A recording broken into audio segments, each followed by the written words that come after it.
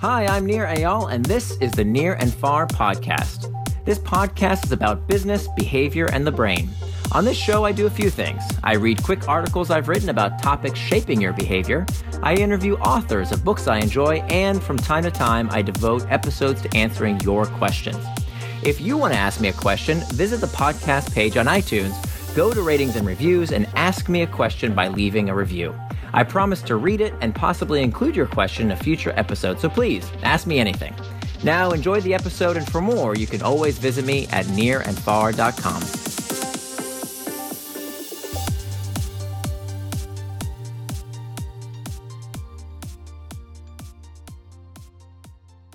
Hooks, an intro on how to manufacture desire, by nearandfar.com, written by Nir Eyal. Type the name of almost any successful consumer web company into your search bar and add the word addict after it. Go ahead, I'll wait.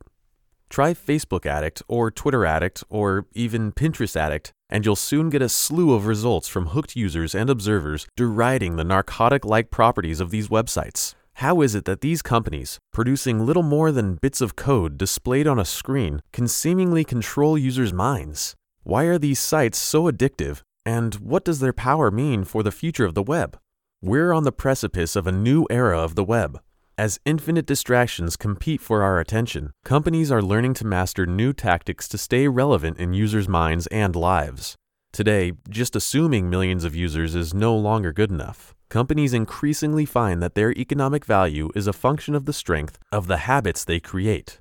But as some companies are just waking up to this new reality, others are already cashing in. First to mind wins.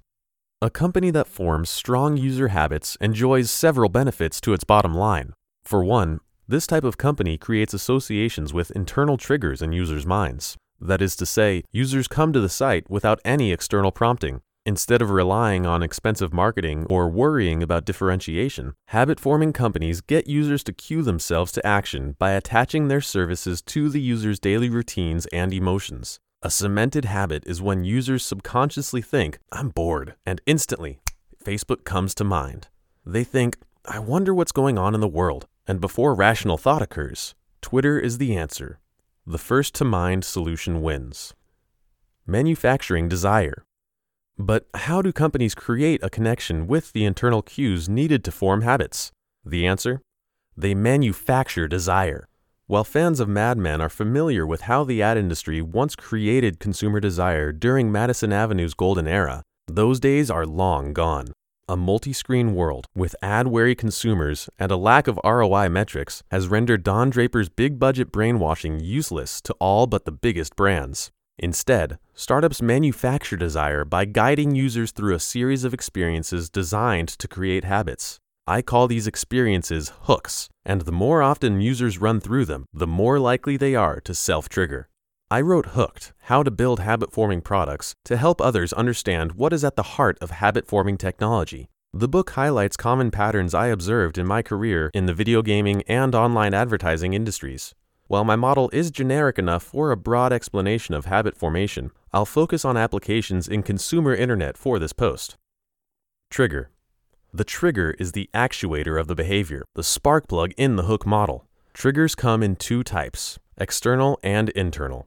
Habit-forming technologies start by alerting users with external triggers like an email, a link on a website, or the app icon on a phone. By cycling continuously through these hooks, users begin to form associations with internal triggers, which become attached to existing behaviors and emotions. Soon, users are internally triggered every time they feel a certain way. The internal trigger becomes part of their routine behavior, and the habit is formed. For example, suppose Barbara, a young lady in Pennsylvania, happens to see a photo in her Facebook newsfeed taken by a family member from a rural part of the state. It's a lovely photo, and since she's planning a trip there with her brother Johnny, the trigger intrigues her. Action. After the trigger comes the intended action. Here, companies leverage two pulleys of human behavior, motivation and ability. To increase the odds of a user taking the intended action, the behavior designer makes the action as early as possible while simultaneously boosting the user's motivation. This phase of the hook draws upon the art and science of usability design to ensure that the user acts the way the designer intends. Using the example of Barbara, with a click on the interesting picture in her newsfeed, she's taken to a website she's never been to before called Pinterest. Once she's done the intended action, in this case clicking on the photo, she's dazzled by what she sees next. Variable reward. What separates hooks from a plain vanilla feedback loop is their ability to create wanting in the user. Feedback loops are all around us, but predictable ones don't create desire. The predictable response of your fridge light turning on when you open the door doesn't drive you to keep opening it again and again. However, add some variability to the mix. Say, a different treat magically appears in your fridge every time you open it, and voila, intrigue is created. You'll be opening that door like a lab animal in a Skinner box. Variable schedules of reward are one of the most powerful tools that companies use to hook users. Research shows that levels of dopamine surge when the brain is expecting a reward. Introducing variability multiplies the effect, creating a frenzied hunting state, activating the parts associated with wanting and desire. Although classic examples include slot machines and lotteries, variable rewards are prevalent in habit-forming technologies as well. When Barbara lands on Pinterest, not only does she see the image she intended to find, but she's also served a multitude of other glittering objects. The images are associated with what she's generally interested in, namely things to see during a trip to rural Pennsylvania, but there are some others that catch her eye also. The exciting juxtaposition of relevant and irrelevant, tantalizing and plain, beautiful and common sets her brain's dopamine system aflutter with the promise of reward. Now she's spending more time on the site, hunting for the next wonderful thing to find. Before she knows it, she spent 45 minutes scrolling in search of her next hit. Investment. The last phase of the hook is where the user is asked to do a bit of work. This phase has two goals as far as the behavior engineer is concerned. The first is to increase the odds that the user will make another pass through the hook when presented with the next trigger. Second, now that the user's brain is swimming in dopamine from the anticipation of reward in the previous phase, it's time to pay the bills. The investment generally comes in the form of asking the user to give some combination of time, data, effort, social capital, or money. But unlike a sales funnel, which has a set endpoint, the investment phase isn't about consumers opening up their wallets and moving on with their day. The investment implies an action that improves the service for the next go-around. Inviting friends, stating preferences, building virtual assets, and learning to use new features are all commitments that improve the service for the user.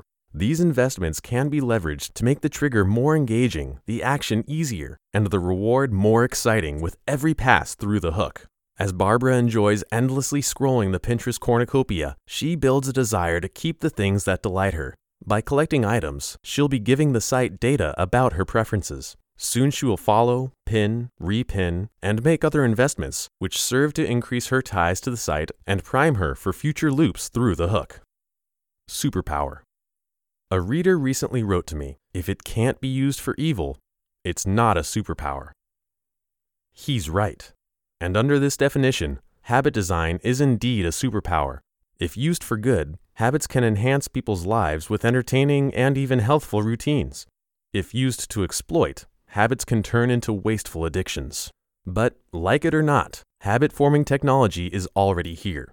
The fact that we have greater access to the web through our various devices also gives companies greater access to us. As companies combine this greater access with the ability to collect and process our data at higher speeds than ever before, we're faced with a future where everything becomes more addictive. This trinity of access, data, and speed creates new opportunities for habit-forming technologies to hook users. Companies need to know how to harness the power of hooks to improve people's lives, while consumers need to understand the mechanics of behavior engineering to protect themselves from unwanted manipulation. What do you think? Hooks are all around us. Where do you see them manufacturing desire in your life? Here's the gist. The degree to which a company can utilize habit-forming technologies will increasingly decide which products and services succeed or fail. Habit-forming technology creates associations with internal triggers which cue users without the need for marketing, messaging, or other external stimuli. Creating associations with internal triggers comes from building the four components of a hook: a trigger, action, variable reward, and investment. Consumers must understand how habit-forming technology works to prevent unwanted manipulation while still enjoying the benefits of these innovations. Companies must understand the mechanics of habit formation to increase engagement with their products and services and ultimately help users create beneficial routines.